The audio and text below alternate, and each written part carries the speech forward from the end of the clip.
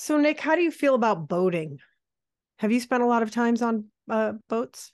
Uh, I mean, a little bit of time on boats. I'm not a very good swimmer. I mean, I can swim, so there's that. When I was a kid, my dad used to take me fishing, but he was very much like you get on the boat and then you sit in silence while you fish. And if you're 8 years old, that's not fun. So I just decided I didn't like fishing. I don't know if I would like it now, but he stopped taking me after I complained so much. And then I've been on some cruises. Are you a boat person? I grew up very close to the water. I think there was sailing classes in the eighth grade public school in my town. I haven't spent a ton of time on boats, though. I have gone on one cruise, a Disney cruise. It was not a good experience. I mean, my in-laws there were 18 of us or whatever for their 50th anniversary, and it was a cruise in the Caribbean, and it was all nice, and what a great gift. But we had a 2-year-old and a 5-year-old, and the 2-year-old was sick. And he got on the boat. I kind of gave him a little Benadryl, and they were like, "Is he okay?" I'm like, "Oh yeah, he's napping." And it was just a week of hell for him, fevers, vomiting. So we didn't really leave the room because we didn't want to like spread it around. And then we had a 5-year-old who wanted to do things, and he also wasn't feeling well. So we just hung out on the balcony and read our books. Back then, you could take like a carry-on bag full of as much liquor as you wanted and Oh, keep it in wow. the room. So that was kind of nice. And the Disney cruise, we went to dinner and did all that stuff, was very nice. It was great, but I often wonder what other cruises would be like for me and Bill as a couple or as a family. I just haven't experienced them. You've gone on a couple? Yeah, I mean, I haven't been with our son. Wait, I mean, I haven't been on a cruise in 10 years at least, but I've been on 3 or 4 cruises. My wife's family is a cruise kind of family. So yeah, we went on a cruise to the Caribbean for our honeymoon. That was really fun. I've been on Mexican cruises, like down in the Oh, Mexican Riviera. Those were really fun. Good pit stops. You can get off and do a tiny bit of culture or cruises or tours or whatever you want. Yeah, they've been really fun. But I've only been as an adult, and like you get on the cruise and you have to decide: are you going to pay for the all you can drink option, or are you going to pay for drinks as you go? mm-hmm. I've never been on a cruise where you could bring your own booze on before. So the last one we went on, I remember we hadn't decided yet. So we got on, we're like, well, you got to have a cocktail to celebrate. We're on our boat. You know what I mean? And we're like, I'll sign the check. It's like, oh, that was $22, like for 2 drinks. So maybe we should just Wow. pay $100 a day or whatever for all you can drink. And we got our money's worth, more or less. That's incredible. $22. Yeah, we ended up having drinks at dinner and stuff, and you have to pay for that and then tip at the end of the week. Mhm. Um, Maybe it was a good thing that our kids were sick and we couldn't party as much as we wanted to. I mean, a Disney cruise isn't a huge party ship. And that's one of the things I worry about when I hear about some other cruises. I don't want to go on like this binge drinking cruise. So you have to find the right balance, I think. Yeah, and when I say we got our money's worth, it's not like we were just going Yeah, of nuts, but course. have a pina colada by the Yeah. poolside, Yeah. have a bottle of wine at dinner, have 12 cocktails at night, normal stuff. Yeah. Or I mean, yeah, exactly. We also went at Christmas and it was super crowded. And I realized I don't think we got in the pool once because we just couldn't, we didn't have time. I realized we wouldn't have been able to get into the pool. Like physically, it was so packed. Like the chairs were taken at 6 in the morning. And I think it was just a bad time of year to be going on a cruise, like Christmas vacation. So that's another thing I worry about.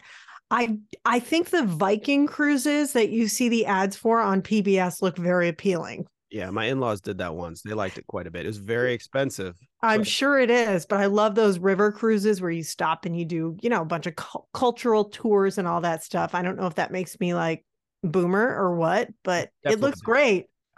if you saw it on Downton Abbey and you're like, yes, that's the thing. That's for me. I wouldn't mind a cruise to Alaska. What I would really love is a private yacht, like in the movie Overboard, Oh, right? sure. Yeah, yeah. I'd like that too. Let's do that.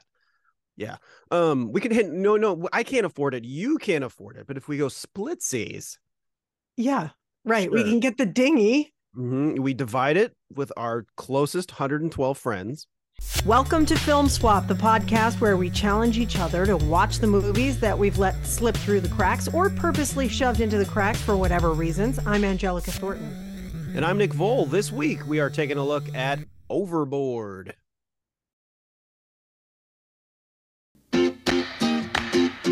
Somebody call for a carpenter? That's my wife's department. Mrs. Grant Staten III Grant, I'm on the phone! always knew what she wanted, I'm not paying for your mistake. and she always got it. You've got a single thing on this earth to do except for your hair. She had power, taste, Ugh. What is this gelatinous muck? style, Are you going to bring me my lemon or do I have to squeeze it from my hat? and amnesia. Seems a mystery woman was picked up by the Elk Cove garbage cow shortly after midnight. Excuse me, miss. Can you tell me your name? Of course I know my name. It's Annie! Goldie Hawn, Kurt Russell,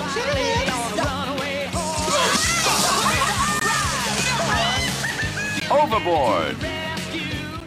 Okay, Overboard is a 1987 rom-com, or is it more like a screwball comedy, starring Goldie Hawn and Kurt Russell, directed by Gary Marshall. Goldie Hawn plays the rich, bitchy, entitled lady Joanna Staten, who lives on a luxury yacht with her snobby husband. I'm not sure if they live on the yacht, but they spend a lot of time on this beautiful yacht. They pull into a port off the coast of Oregon. It's supposed to be in Tillamook County for repairs.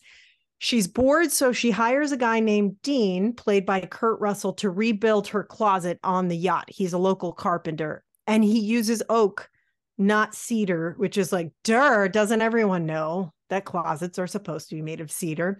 So she flips out, she throws him off the yacht. Literally, she pushes him overboard, throws his tools after him. He's pissed. She owes him $600. The yacht takes off and leaves. Joanna ends up falling off the yacht that night looking for her wedding ring, and she suffers from amnesia. Her husband shows up at the psych ward, the hospital, but decides to leave her there because he wants to party with a bunch of ladies who aren't his wife. Dean sees Joanna's face on the news, and he comes up with a scam to seek revenge. He goes in and claims that this is his wife. She can't remember that she's not a poor working class mother of four. She has this feeling she shouldn't be.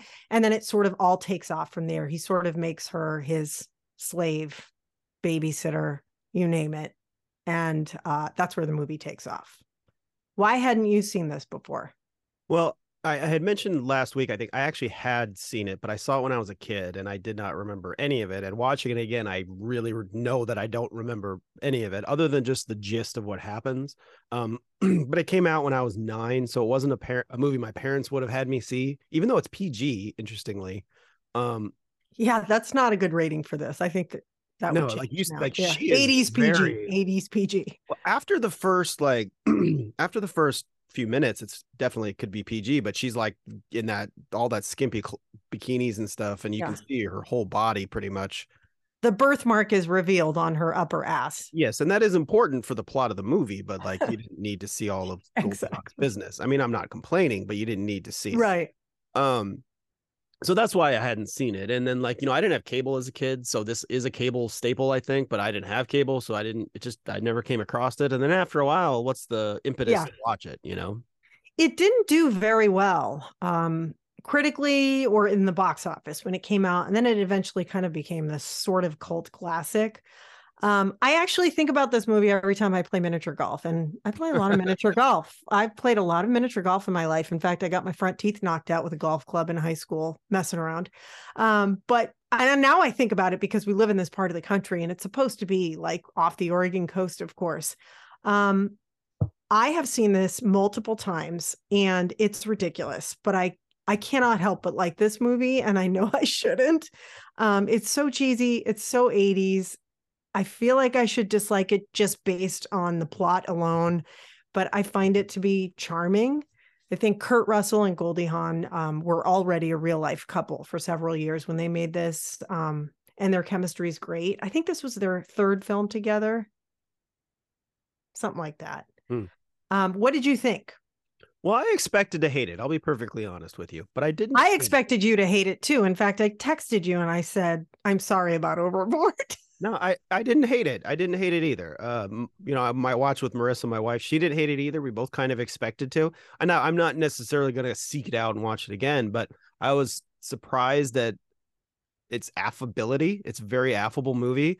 There are genuine laughs throughout. It's not just like, it is a screwball comedy, as you mentioned, and I think that it, works as a screwball comedy. I think there are a lot of issues with the movie, obviously. Which we can get into a little bit, but it was good. I mean, you know what I mean? I just, there's some dated stuff, but every 80s comedy is like that. But I feel like, I really think that you kind of alluded to this, and just like we were talking about last week with music and lyrics, for me, like the performances are what really make it work, because even though Kurt Russell, what he's doing is awful, you still like him. And Goldie Hawn's like over the top rich lady thing at the beginning is pretty funny. I mean, she's pretty funny with that. She almost flips overnight into being like this down home gal, which doesn't quite work for me, but she's likable in both of those both of those character modes or whatever. So I don't know. It works just in spite of itself. The chemistry is so good. Goldie Hawn was on the Late Late Show at one point, and she talked about how she was up one night with Kurt and they were going to make love. She just comes right out and say it. And then Overboard was on. So they decided to watch the movie instead, possibly for the first time in its entirety, because she said she never watches their movies. And she said it really had an impact on them. And she remembered how they fell in love again. I was like, oh, you even fell for your own chemistry, which is so great. I think Gary Marshall really knows how to do this kind of movie. Beaches, Pretty Woman, Runaway Bride, The Princess Diaries. I mean, he is good at this timing. And when you have Kurt Russell and Goldie Hawn together, it's really hard to screw that up. Mm-hmm. And that's why I think we liked it. It was so charming. And some of those lines were super cheesy and dated, but I think that the both of them together had just perfect timing. Yeah, they're just likable. I mean, that's really what it boils down to. You can forgive Kurt Russell for abducting this woman and forcing her to be her slave. And I was thinking about, my wife and I were talking about this, and I think the reason that works and you don't feel it's as icky as it kind of is because there's nothing sexual in his motivation at all. And he makes it very clear how much he hates her. He actively tries to avoid, romance with her at first. Like even he pours the booze on himself to make himself grotesque to her so she won't think that. Yeah. And he just really views her as a person he hates that he wants to make into his childcare. So in a way that kind of works because it takes like the sexual connotation out of it. It's not rapey. And they really establish that they've truly fallen in love before the movie gets to that point and they have sex. Like it's very clear that he's not coercing her. I mean, the whole concept is creepy though. The premise of the film, the fact that he's tricking and abusing her, sure. And that it turns her into a better person. She discovers humility and love and generosity. But it worked. I mean, it worked. It's like, it's that age old story about like seeing what life is like for the other side. Like she gets to experience life. And what is it? The butler on the yacht who kind of reminds her of that at the end of the film. I forget what that character's name is. Yeah. Roddy McDowall's character. He was pretty good. Yeah, I mean, you need a character like that to sort of be the third party, the outside observer. Andrew was his name. Yes, Andrew, that's right. How could I forget? Andrew, you were almost late with the caviar. Mm-hmm. And so we've got Elk Cove, which was kind of fun, but I was like a little annoyed by how they portray like the Oregon coast. It's Elk Snout, they keep calling it. It's like, it's for Hicks. And then I thought, am I a true Oregonian? Now that I'm getting defensive about this. Well, I mean, you've been here so long, you kind of are. Yeah, I guess so. So I know that they shot bits of this in Newport. They actually shot almost all of this in Mendocino County, California. Yeah. Which Marissa, my wife and I keep saying, I'll just call her Marissa. People know she is now. She's been on the podcast. Yeah. She and I noticed we were like wondering how much they shot in Oregon. And then there's a scene where they go camping and they have a grill. And we knew that they were shooting in California because it's this very specific kind of grill they only use in like mid California. It's got right. gears and you can crank the grate up and down on the fire to adjust. Oh, much fancier than what we have out here. Yeah, like nobody else uses those that I know of, or that's very anyway. So little movie trivia there for you. But yeah, they shot it in Newport. And it's interesting because Newport in Tillamook County? I don't think it is. No, it's much farther south. So it's weird that they chose Tillamook County. And I think they chose Tillamook County because the word Tillamook is goofy and it sounds like it could be like Tillamook. You know what I mean? Perfect. I'm actually looking it up because I don't want people to come after me. And I should know this. What county is Newport in? Newport County, that's why. Newport's in Newport County? That right? No, that can't be right. Edit this out so I don't look like an ass. I was going to leave it in until you said edit it out, but fine. Okay. Lincoln County, we know that. It's Lincoln County. Yeah. I just didn't remember if there was a county in between Lincoln and Tillamook. Yeah. I love like Goonies and everything else. I just love looking for places that you've been. And I've actually only been to Newport maybe 3 times. One time with you guys camping, right? Oh, yeah, that was a long Beverly time ago. Beach. Yeah, that was a long time ago. I have actually seen that yacht that they were on. It's owned by Dennis Washington, who's from Missoula, and Bill went to high school with his son. And he's this billionaire industrialist who has this yacht called, I think it's the Atessa or something. And it was used for this film, and it was also used for Indecent Proposal.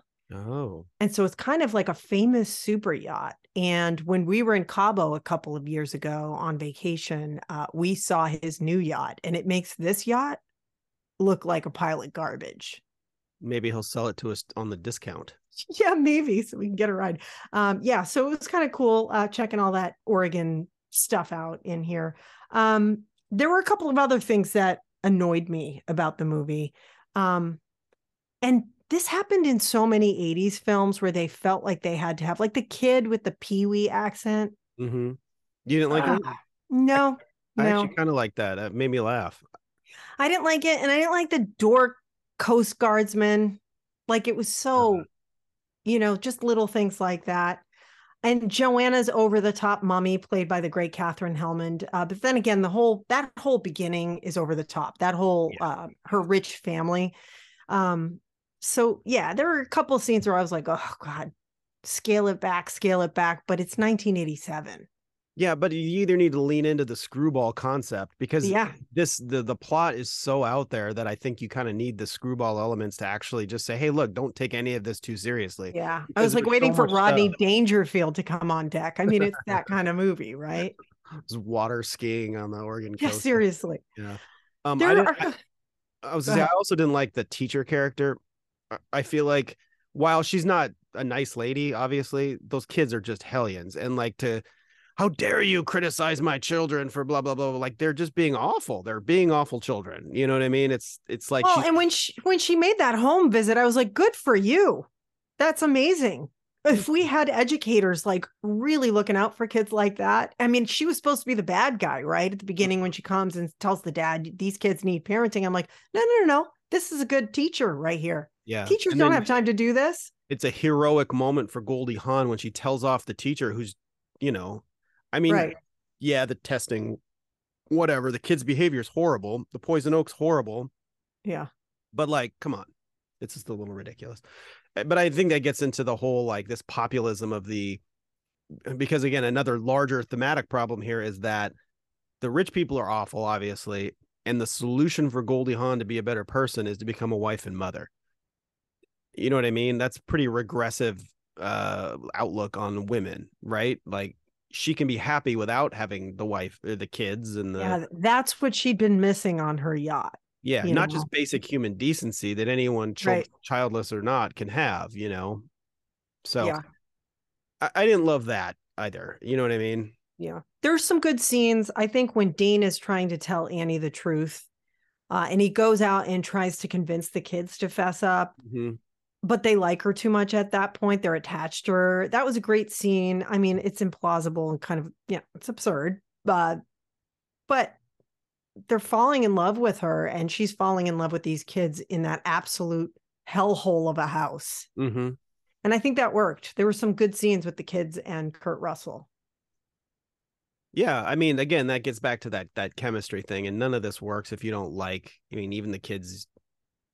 I like that the kids though there wasn't too much of them being awful, because you still need to like the kids in the end. You know what I mean? And that is something true about kids, that most kids just need a little like rules and discipline and boundaries. Yeah. So I like that they didn't dwell too long on how awful everything was. They did sort of just montage their way through that a little bit, and I think they needed to do that.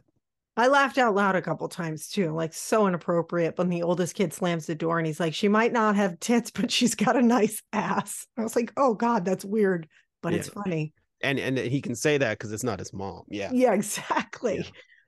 That is the chintziest ass miniature golf course I have ever seen. It's so bad. And why do international investors need to come to tiny Elk Cove in business suits to eat fish and chips and invest in a mini golf course that can't pull in more than $50,000 a year in revenue in 1987, right? It's so DIY. It's like something people have in their backyard in 2023. I will say though, back then, mini golf courses sucked. They were so basic. You'd get like a windmill and that's it. Yeah, and but they were like solidly affixed to the ground, at least. Like a big Oregon coast storm would take all those things straight down. There's plywood. It's just plywood with like a couple 2x4s behind it. Why don't we have more mini golf courses here? Is it the weather? Bill and I talk about this all the time. We've wanted to take the kids, and there are hardly any of them. This part of town in particular, North Portland, there's no mini golf. There used to be a lot more when I was a kid. There was one over in like Southeast Portland, like over by Mall 205 kind of area. I don't know. They just all closed. Obviously, they're not that. There used to be one up in Vancouver. Carl Click and I went a few times. I think there's one at places where they're inside, and you can also do laser tag and all that stuff, but it's not the same. And those places are super expensive. Yeah. So someone open a mini golf course with maybe ice cream in North Portland. There are so many families waiting for this opportunity. You can go down to Oaks Park in my neck of the woods. Yeah. Theirs is pretty good. That's true. Yeah, it is a weird thing. I wonder if it's like bowling, right? So bowling alleys just started closing left and right. Every bowling alley in Portland is now a Target store somehow. Like at least two of them have turned into Target stores. But now I feel like bowling's back on the upswing, and there's not enough places to bowl anymore. Because every time I've tried to go bowling lately, it's like either I have to get a reservation or I can't bowl. So I wonder if it's like that. It's just kind of up and down, riding the wave. Maybe there will be a mini golf renaissance. Just like maybe get some food carts and some beer, and it'll be a great place to hang out on the weekend. Totally. Kid-friendly. Like, you do like a daytime thing for the kids, and then you sell beer at night for the grown-ups. Yeah, it's a moneymaker. All right, so what are we watching next week? Sounds like you've got your career plan to get out of the news at some point. Yeah. Do I want to sign that next contract, or do I want to open a mini golf course? I mean, just like Dean Profit, you need to get some investors, bring in some international investors. International investors, and you're like, what is the theme? I'll serve them some Greek food and charm them. Let's talk about how cute Goldie Hawn is. Oh my gosh, I just forgot. She is. And I'm not just talking about beautiful, but she is just so charming. I was watching it thinking, oh, wow, she reminds me of Reese Witherspoon. Like this could be a role for Reese Witherspoon. And then this morning, I was looking up some stuff on the movie, and I saw that Reese Witherspoon is like Goldie Hawn's biggest super fan. And I guess when Goldie got a star on the Hollywood Walk of Fame, Reese spoke at her ceremony, and she started crying. And she revealed that her first ever email account was overboard at AOL.com because she was so obsessed with Goldie Hawn and Kurt Russell. That's incredible. And I was like, oh, that's awesome. And she's very much like her. I mean, she's a good actress, and Reese Witherspoon is like obviously on another level, I think. But I was like, oh, this is a cute role for someone like that. They did do a remake. With Anna Faris, and I don't think that did well. Kind of a gender swapped one too. Yeah I never saw that one, but I heard it wasn't that great. I've read they've remade this movie in multiple languages and countries around the world as well, like because the concept is pretty broad and universal, so that's kind of interesting to me. I can't imagine any of them are better than this one. Yeah, I feel like it would be hard to top Kurt Russell and Goldie Hawn. I love Kurt Russell. He's super hot. I might get a poster of him playing with his cheesy tank top. I don't know. I mean, he is a good looking guy, and he was sort of like yeah, I'm not gonna say it. I'm not gonna go there. You know all of Kurt Russell's Portland connections, right? No. Have you ever seen The Battered Bastards of Baseball? No. It is a documentary on the Portland Mavericks, which were a minor league baseball team here in Portland. They played at what is now wherever the Timbers play. It used to be Civic Stadium. He was a co-owner of the team. He also was their second baseman.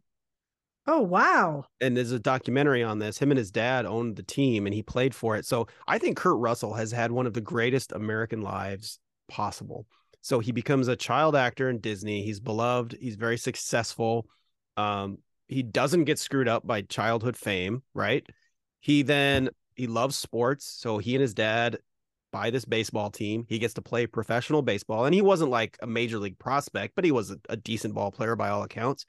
He does this for a while. He goes back into film. He just does what he loves his whole life, has wildly successful. He marries a beautiful woman and has up and down relationships, lives life. Or they don't even marry. They've been together forever. And they're like, yeah, we don't need to get married, which I think is cool that they never felt that pressure. Yeah. And he's got great kids who are all successful. And he just keeps making movies. He's been the Guardian of the Galaxy movie #2. He just does what he does and lives a great life. And like, I wish I could be like Kurt Russell. Yeah, dabble in your passion and just be happy. And back to Goldie Hawn too. I mean, she's obviously had a fantastic life as well, from the laugh-in stuff on through. But when we were watching it, when she pulls her hair up, when she's the rich bitch lady, she looks exactly like her daughter, Kate Hudson. It's just doppelgangers. And you can see now why, like Kate Hudson, all she has to do is channel her mom, and they're just so two peas of a pod. And I think Kate Hudson's great too. I mean, Glass Onion, she was fantastic. And I can just picture Goldie Hawn having played that role if the movie came out 30 years earlier. You know what I mean? And Goldie Hawn was 42 when they made this movie. She was 42 in Overboard. Yeah. Doesn't that make you feel And that was pre-Botox, pre-filler. Like, she looked incredible. I'm not saying 42-year-olds don't look incredible, but in the 80s, it was hard to hide your age on film. Yeah. Yeah, she was amazing. I just kept thinking, look at her eyes. They're like saucers. She's just an angel. She's so great. I also really love Michael Haggerty, who plays Dean's friend, Billy, I think was his name. Yeah, the big guy with the mustache. Yeah, he just died last year. I'd been watching him in Somebody Somewhere, which is such a great show on HBO. And I'm wondering how they're going to, how they're going to continue the show, because I feel like he was such an integral character in that show, but he also played a lot of other movies and TV shows. He was the building superintendent in Friends, bunch of other stuff. Lucky Louie, Curb Your Enthusiasm. I was thinking of from Wayne's World. Yeah. I mean, he didn't do a ton in Overboard, but I loved seeing his character. I love him. He's great. Yeah. And he was needed too, because again, you need these outside characters to sort of show how ludicrous everything is. And he bounced off of Kurt Russell really well. So yeah, he was a really enjoyable character as well. And then I really enjoyed William Herman. Oh yeah. Ed Herman. I said William. Ed Herman, who plays the rich husband who sucks. Yeah. He's just so good at it. Yeah. And he does that. He's actually, it's amazing. He's in another movie where he plays a rich asshole on a boat called The Cat's Meow. Have you heard of this? No. It's a really good movie. Peter Bogdanovich did it. It's about William Hearst, and the woman who died, his mistress who died, who mysteriously drowned off his boat. It's an excellent drama. Look it up. He's great in that. But it just made me laugh to think about, I've seen this guy be a rich douchebag on a yacht before. I mean, he's the face of yacht rot from Overboard. That's the guy. Yacht rot. Yeah, I mean, and we get always asked this question, would you recommend this? I don't know if I would recommend it to just anybody, but I think if you're of a certain age, or this, if you like Kurt Russell or Goldie Hawn, I would recommend it if you haven't seen it. Yeah. And I watched it with my kids, and Alex kept saying, I like this movie. I think it's funny. And he thought like the antics with the kids are hilarious, where they're like, pranking the mom and doing all that stuff, or not the mom, the fake mom, Annie. So I think it's good, especially like a maybe I don't know, what age would you say? 12 and up? Yeah, I Yeah. mean, honestly, if she didn't have her ass out for so much at the Yeah, because he's 10 and he watched it and he's fine. yeah, I guess it's just a butt. Yeah, it's just a butt. But yeah, it's good. It's good if you want to watch it with kids that age. For some reason, Bill, my husband Bill, I don't think he likes this movie, and it's surprising because this is like 80s, like he's in high school kind of thing. It's just the nostalgia factor alone, but I think he just thought it was a little too corny. I mean, it is extremely corny, and I think though Yeah. it's just a grain of salt kind of movie. You got to know what you're getting into when Yeah. you get into it, and that's okay. I'm glad you were I'm glad you didn't hate it because I really didn't think you'd like it. I didn't think I would like it either, and I didn't love it, but I never like stopped paying attention. You know, It wasn't painful for you, so that's good. No, I never opened up my phone and started doing the crossword puzzle. You know what I mean? Like, which I do sometimes. This movie reminded me in a lot of ways. Like, since you like this movie, have you ever seen Ruthless People? I think I have seen it, but just like you didn't remember this film, I don't remember it at all. You should definitely check Ruthless People out. I think it's a really excellent sort of, it's a screwball comedy like this. Danny DeVito and Bette Midler are married. Mm-hmm. Danny DeVito is going to hire people to kidnap his wife, and then somebody actually just does it. And he's really happy because he hates his wife. And the kidnappers and Bette Midler form a relationship, and they get revenge on him for being so terrible. Oh, that sounds good. I like They've that. got Judge Reinhold. It's like the classic 80s cast. So Judge good. Reinhold, Helen Slater. Oh, that's great. Bill Pullman is fantastic in it. So you should check it out. It's like the colors. It's so like LA 80s with all the fashion and colors. And oh yeah. Okay. I'll put it on the list for sure. Yeah, Ruthless People. I was also thinking, you and I had talked a little bit about this. What are the quintessential Oregon movies? Like Stand by Me. Stand by Me for sure. Shot in Oregon, based in Oregon, even if like this is not really shot in Oregon, Right. Stand by Me, Goonies. Goonies for sure. Yeah. I don't like Goonies, but I'm in a minority there. I think it's like that thing. I didn't see it as a kid, so then I see it as an adult, and I'm like, okay, this is not a very good movie. Huh. We just had this conversation in the kitchen while we were doing dishes the other day. We were saying it's overrated. Yeah, for sure. Yeah. Twilight's Washington. Yeah, Forks, Washington. Yeah. I don't know. Do we have any other big Oregon movies? Well, we talked about Pig. I haven't seen it yet. One Flew Over the Cuckoo's Nest. That's right. That's right. That's the big one, I would say. Yeah. Pig is really good, and I think we should put it on the list. We were talking about doing an Oregon month. I think we should do an Oregon month. That would be a lot of fun. Pig is really enjoyable with Nicolas Cage. Came out last year. I think my favorite Oregon movie, my favorite Portland movie specifically. Well, another Portland movie is Drugstore Cowboy. But haven't seen it. It's fine. But the one that I really like is Zero Effect. It came out in like late 90s, early 2000s. It has Ben Stiller and what I would refer to as good Ben Stiller. The Ben Stiller where it's more grounded and like less, it's not at all about cringe comedy. So I like that. It's got Bill Pullman and Ben Stiller, and Bill Pullman plays like the world's greatest private detective. And Ben Stiller is like his lawyer / assistant. And they do a case in Portland about a timber baron who is being blackmailed. Huh. And it's funny, but it's also got kind of an emotional core to it. It was directed by Jake Kasdan, who's done a lot of other good comedy and stuff like that. Very low key, but it's just chock full of Portland geography and like sites, and every shot you're like, I know where that is. I know where that is. I know where that is. And it's a hilarious, I won't get too deep into this here, but there's a hilarious part where they take the bus up to the what is it where you sit in a theater and they have the stars above you? What is that called again? Like at OMSI they have it. You know what I'm talking about? Yes, I do. It's but you know what we'll think of it. They go up to Crown Point, and that little Crown Point, that little hut is the, I don't know why I'm going on about this. I'll stop, but we'll put it on the list. I think I just pulled it up. It looks really good. If you're listening to this too, and we have this Facebook page now, go on our Facebook page, just look up Film Swap Podcast. What are the quintessential Oregon movies? Because we need to know for this month coming up. You're not thinking of the planetarium, are you? Planetarium. Yes. That's what I'm thinking of. Me no good words. Yeah, so I just pulled the movie up and it looks really good. It actually gets pretty decent reviews too. Yeah, it's a great movie. Okay. We got to do and maybe I mean that's not an Oregon movie. I was going to say the Tanya Harding movie. I just saw that. I need to watch that. So it's kind of an Oregon movie. I mean, she's local. She's local.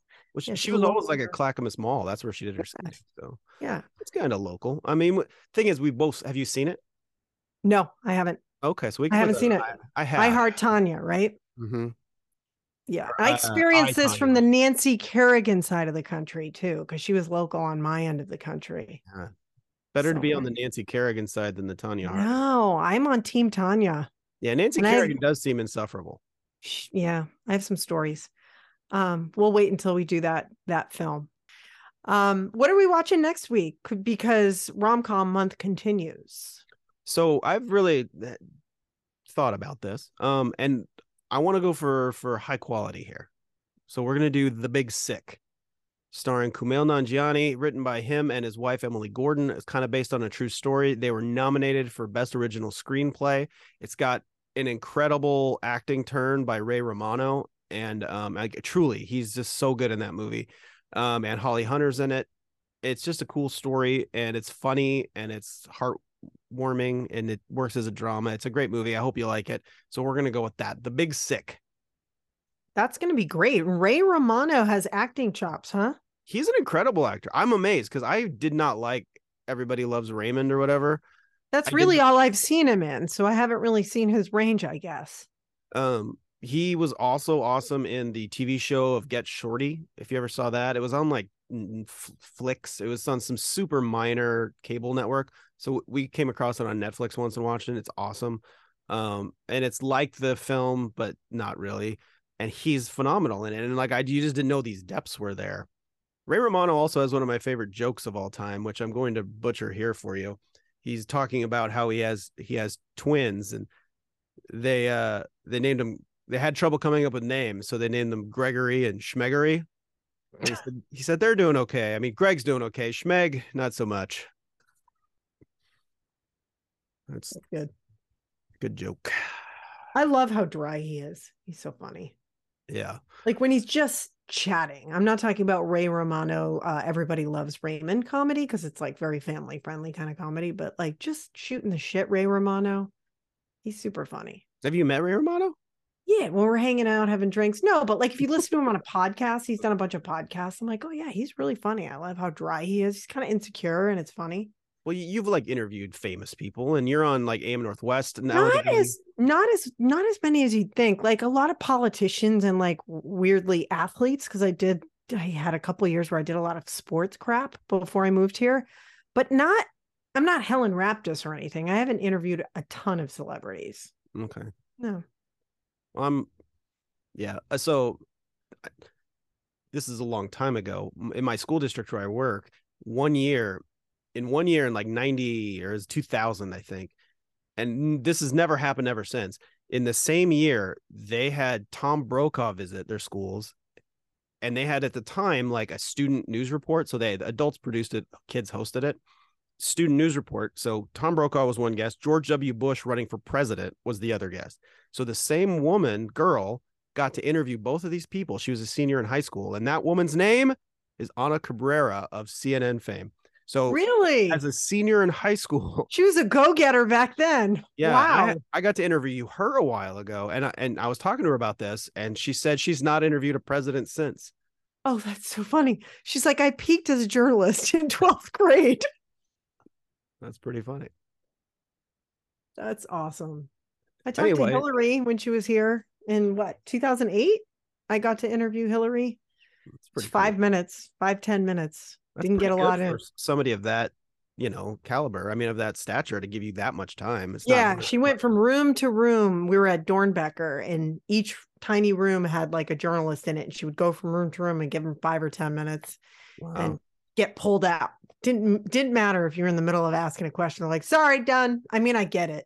Yeah. They're busy. They have 30 people to talk to. So I've gotten to interview the governor of governor of Washington, a couple of times, but it's one question and that's it. So I got to pick and choose.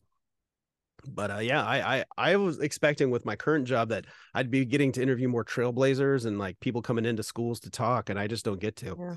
I made the mistake of sending my coworker to go interview the Mariners once, and I was like, oh, I know who that guy is, but I don't know. I was at the DNC in 2004 on the floor of the DNC in Boston, and I was credentialed to be in a certain part of the floor where you talk to the celebrities. And that was one of my packages, like, who's here at the DNC? And it was the night that Obama did his big speech, and no one knew who Obama was because he was just a senator at that point. Or people were actually like, how do you pronounce his name? And I had a confrontation with Larry David on the floor at the DNC. He said, who do you work for? Because we were trying to interview him. And I said, oh, I work for one of the stations here in Boston. He goes, which one? I'm like, WFXT. And he's like, what's WFXT? And I was avoiding the questions because it was a Fox station. And and then he just started screaming at me, how do you sleep at night? Da, da, da, da, da. And my photographer at the time was defending Fox. We were owned by Fox, not Fox News, Fox Network. And at the time, and he was defending the network, saying, they took a chance and they did The Simpsons when no one else would do it, and blah, blah, blah, and so progressive, and da-da. And Larry David's like, pfft. And he gave me the most Larry David conversation you could ever have. And I was so happy. I was so happy. I was like, what an experience. That was like a scene out of his show. It was awesome. I was told to go fuck myself by Rick Adelman. Really? You know who Rick Adelman is? Yeah. Jesus. Former Trailblazers coach Rick Adelman, a hero of mine, because when I was 12 years old, he took the team to the finals twice. You know what I mean? What prompted his go fuck yourself? Well, so I happened to have a day where I didn't have a show because the Blazers were in the playoffs and the playoff game was going to be on. And so our station, K2, had an agreement with the ABC affiliate in Houston that we would interview Houston players when they're in Portland, and they would do Portland players when they're in Houston, so you didn't have to send a crew. Right. So my boss said, hey, you don't have a show today. I know you're a basketball guy. Can you please go interview the Rockets? I'm like, yes, please. So me and Monty Oric, who was a photog, went. And first up was Ron Artest, Meta World Peace now. He did not want to talk to us, but he was a professional and he answered my questions. And I'm super duper nervous, of course, because these are guys. I mean, I've been around famous people every now and again. I don't get too starstruck, but these guys, I'm a huge basketball fan. So these guys were celebrities to me, So I interviewed him and that went okay. I went over to interview Yao Ming, 7'6" Yao Ming, and I couldn't get within 5 or 6 feet of him because there were so many Chinese journalists. Yeah. And it's weird. They're all shorter than me by a long shot. And I'm not that tall. I'm like 6 feet tall, but it kind of worked out because I could just raise my arm right above their heads to put my mic up. And he was amazing. His grasp of English was incredible. And then I went over to interview Shane Battier, who played it. Oh, I love him so much. He's great. And I was like most starstruck by him because like he's a very handsome man. He's a very famous man. And I was fumbling so badly. And he just kind of knew what I was at. He just took care of it for me. Like he's very professional and kind. Oh, he's such a nice person. Yeah. So then we see Rick Adelman walking down the hallway towards his coach. I'm like, oh, great. Let's go get Adelman. So we walk over there and he sees the flag on our mics and he says, go fuck yourself, and keeps walking. I'm like, what is this? And then I guess maybe I thought, well, and Monty and I were like, maybe it's just not time to do his interview yet. And he's in a bad mood. I don't know. So we wait, and then we see he's in a scrum over there with some other reporters. So we walk over and he says, I'm not going to say another word. And he points his finger right in my face. Well, this fucking guy's here. I'm like, oh, okay. I'm sorry. I don't know what's going on. So we walk away, and then their PR guy comes over and says, hey, he doesn't want to talk to your station. Don't take it personally. We had just done a story on his son who was the basketball coach at Lincoln, who had been arrested for Dewey's twice in like a few weeks. That's right. Now it's all coming back to me. And he was angry at us for doing a story on that. And so I got chewed out by like a hero of mine. Oh, that's disappointing. That's really disappointing. Your mic flag touched a nerve. Yeah, right. And then they were like, well, hey, we noticed, why didn't you get Adelman? I'm like, long story. Just send in the clip of him saying, go fuck yourself. Right. I would love to have really that. Short soundbite, but we got it. Film Swap is produced and hosted by Angelica Thornton and Nick Voll. You can watch or listen on YouTube, Spotify, Anchor, Apple Podcasts, and Google Podcasts. Follow Angelica on Twitter at Angelica KATU and follow Nick at Nick Voll.